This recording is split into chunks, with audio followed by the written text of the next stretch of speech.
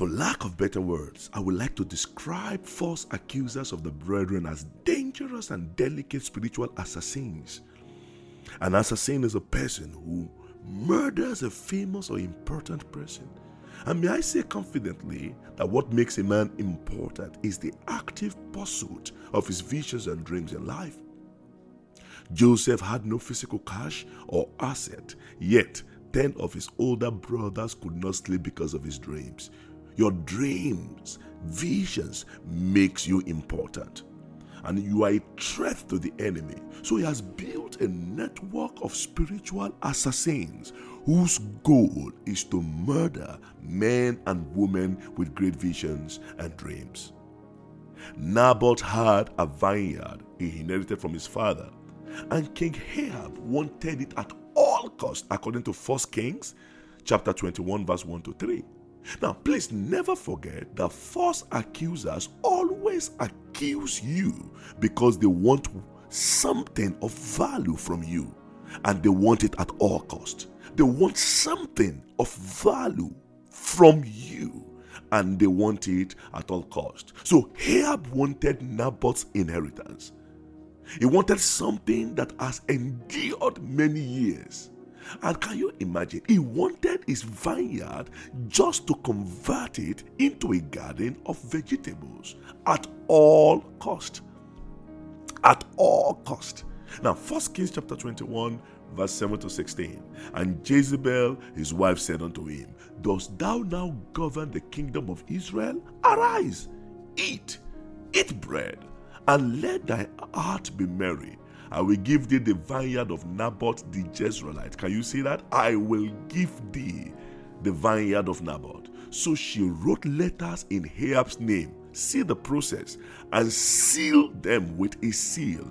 And sent the letters unto the elders. Please note those words. The elders, and to the nobles that were in the city, dwelling with Naboth.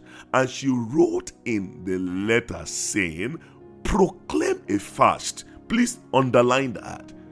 And set Naboth on high. Again, underline that, among the people. And set 2 men, sons of Belial, before him, to bear witness, to accuse him, to bear false witness against him, saying, Thou didst blaspheme God and the king, and then carry him out and stone him that he may die. Stone him that he may die. The spiritual assassins and prophetic undertakers consist of the following strategic unit. They have a plan. They are false accusers mobilized against children of God, against people with a dream and with a vision. And the first of them in this network is they consist of compromised elders and noble people who dwell with you, and they are used as bait of Satan to organize the accusation that leads to death. Verse 9. Now, Jezebel wrote letters and sent them this letter to the elders and to the nobles.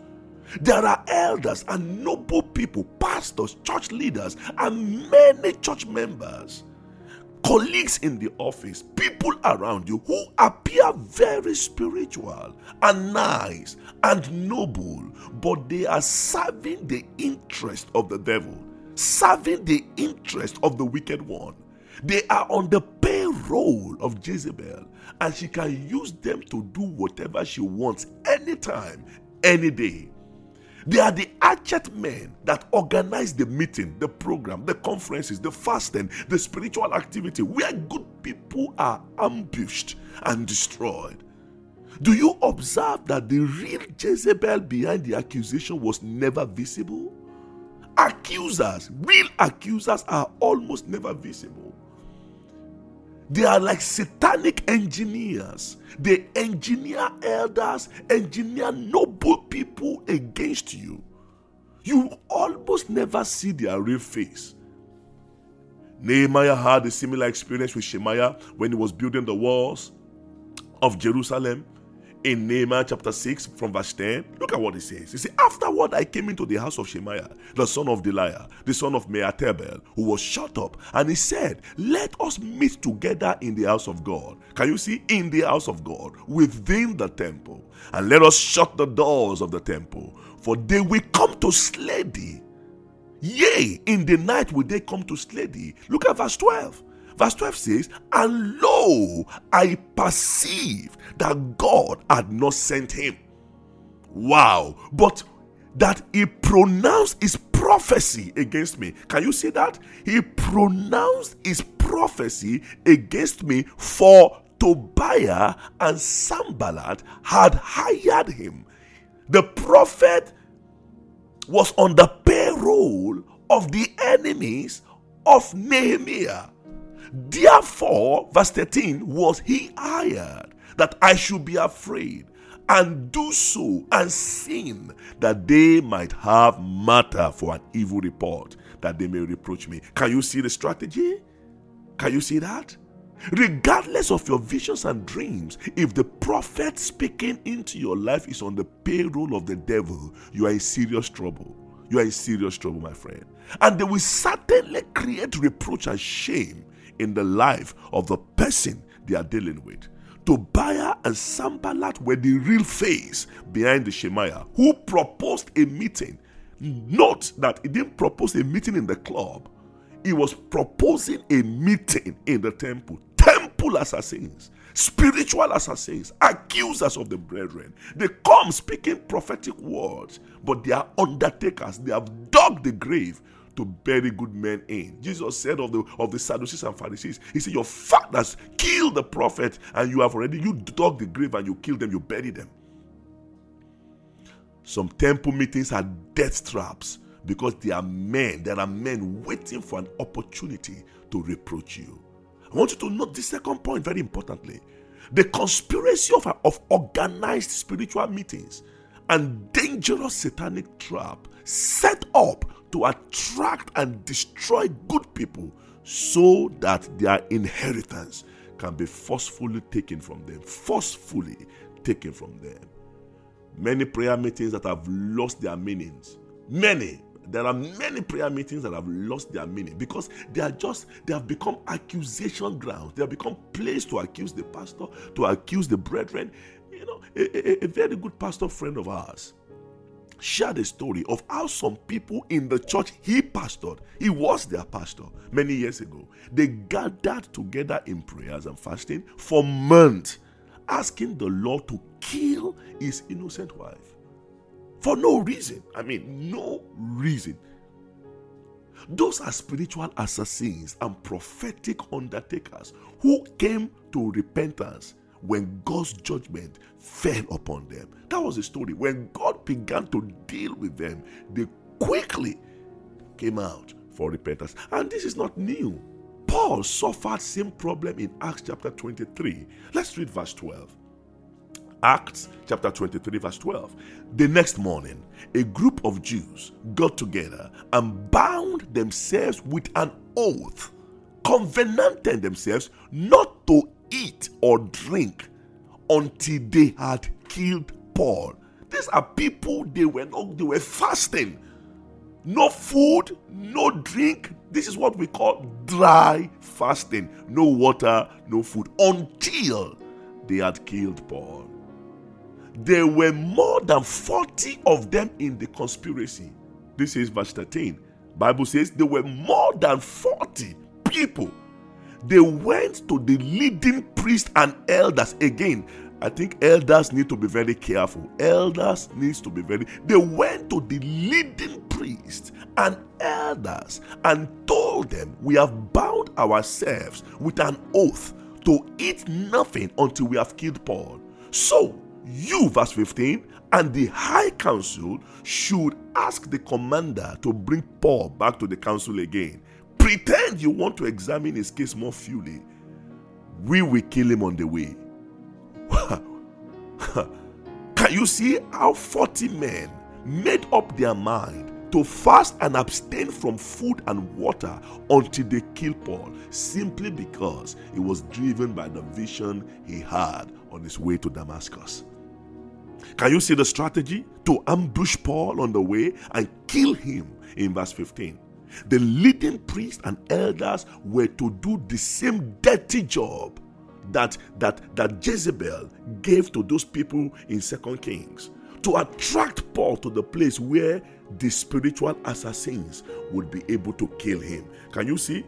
Those who plan it are different from those who are attracting the person, their target, to the place where he will be killed. In verse 23 of Acts chapter 23, you will see there that it took 200 soldiers, 200 spearmen, and 70 mounted troops to be able to deliver Paul from these spiritual assassins. Go and read Acts chapter 23, verse 23. 200 soldiers, foot soldiers, 200 spearmen, and 70 mounted troops. See what it takes for the Apostle Paul to be delivered from spiritual assassins. 40 spiritual Jewish men who fasted to kill Paul required 470 well-trained and well-armed soldiers with horses to deal with them before Paul could escape death. Dearly beloved, accusers are killers. I say that again. False accusers, they are killers. They are spiritual assassins. They are dangerous people, and they are living among us. Some are in cassock, some are in the choir, some are on the pulpit, some are elders, some are deacons, some are husbands, some are colleagues in the office. If you do not cry unto God, they will run you over. Accusers are always well connected. They know their kind, and they never walk alone. They never walk alone. Hear what the content of the letter of the commander in Acts chapter 23 verse 30. It says, "But when I was informed of a plot to kill Paul, to kill him, I immediately sent him unto you." Now pay attention to this. "I have told his accusers to bring their charges before you." Accusers. And I prophetically pray for you, my dear brother, my dear sister, today, that God will raise commanders in the Lord's army, who will mobilize warring angels to ensure your passage as you journey through your seasons in life. Joshua had to meet a commander in the Lord's army in Joshua chapter 5 verse 14 before the walls of Jericho fell. And I pray that you will meet the commander in the Lord's army that will organize your security and your victory against spiritual assassins and prophetic undertakers. 2 spiritual assassins were positioned around Naboth in 1 Kings 21 verse 12 to 14, which says, "They proclaimed a fast and set Naboth on high among the people." See the strategy. "And there came in 2 men, children of Belial, and sat before him. And the men of Belial witnessed against him, bear false accusation against him, against Naboth, in the presence of the people, saying, Naboth did blaspheme God and the king. Then they carried him forth out of the city and stoned him with stones, that he died. Then they sent to Jezebel, saying, Naboth is stoned and is dead." Naboth is stoned and is dead. From a regional fasting and prayer meeting to the grave, a noble man who left his wife and kids at home in the morning for a national day of fasting and prayer never returned home to his wife. What will you say to his children? How will you tell his sons and daughters that their father was stoned by brethren after the prayer meeting? How sad, how painful. They gave him the position of honor and made him sit on high among the people at the beginning of the fasting. But they had already dug his grave. The prophetic undertakers were already waiting. The men already had their bags full of stones. The accusers, who are the real spiritual assassins, were sitting very close to him. Accusers are always close.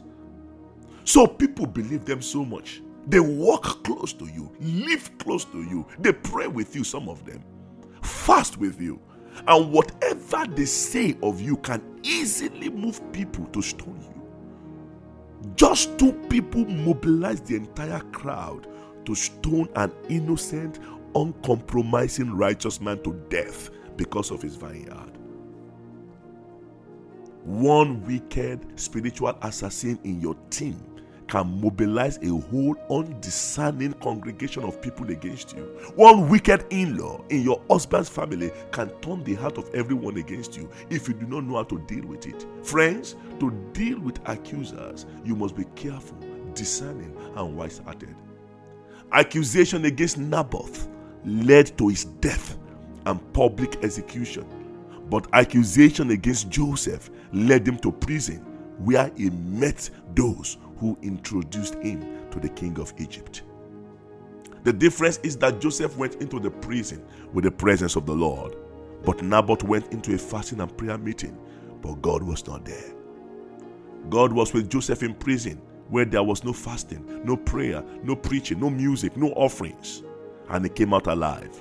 But spiritual assassins and prophetic undertakers were with Naboth in the large gathering of elders, priests, nobles, with high seats for special guests and lots of music, lightning effect maybe.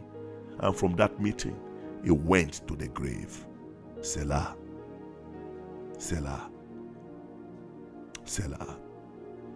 Friends, accusation can lead you to the place of separation and being alone.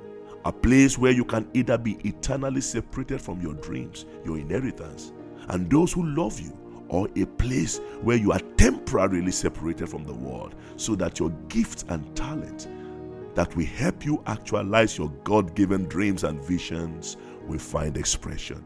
It is up to you to decide what you want.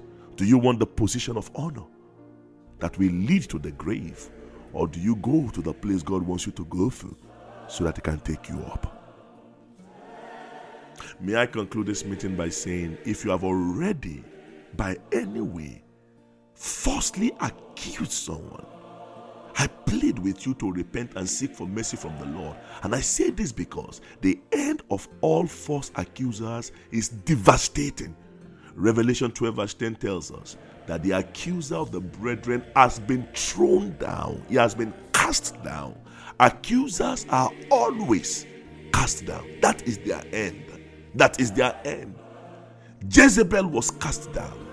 She was thrown down from the window of her own palace in 2 Kings chapter 9 verse 33. Horses trampled upon her. Dogs licked her blood, according to the words of the Lord. Are you a false accuser? Have you accused someone? Have you killed, assassinated someone's character, someone's testimony, someone's integrity? Have you brought someone into shame and disrepute because of your selfish ambition, selfish desire, selfishness? Have you destroyed someone's life, integrity, and testimony because of hatred and envy? Please, do not bring evil upon yourself and your entire generation.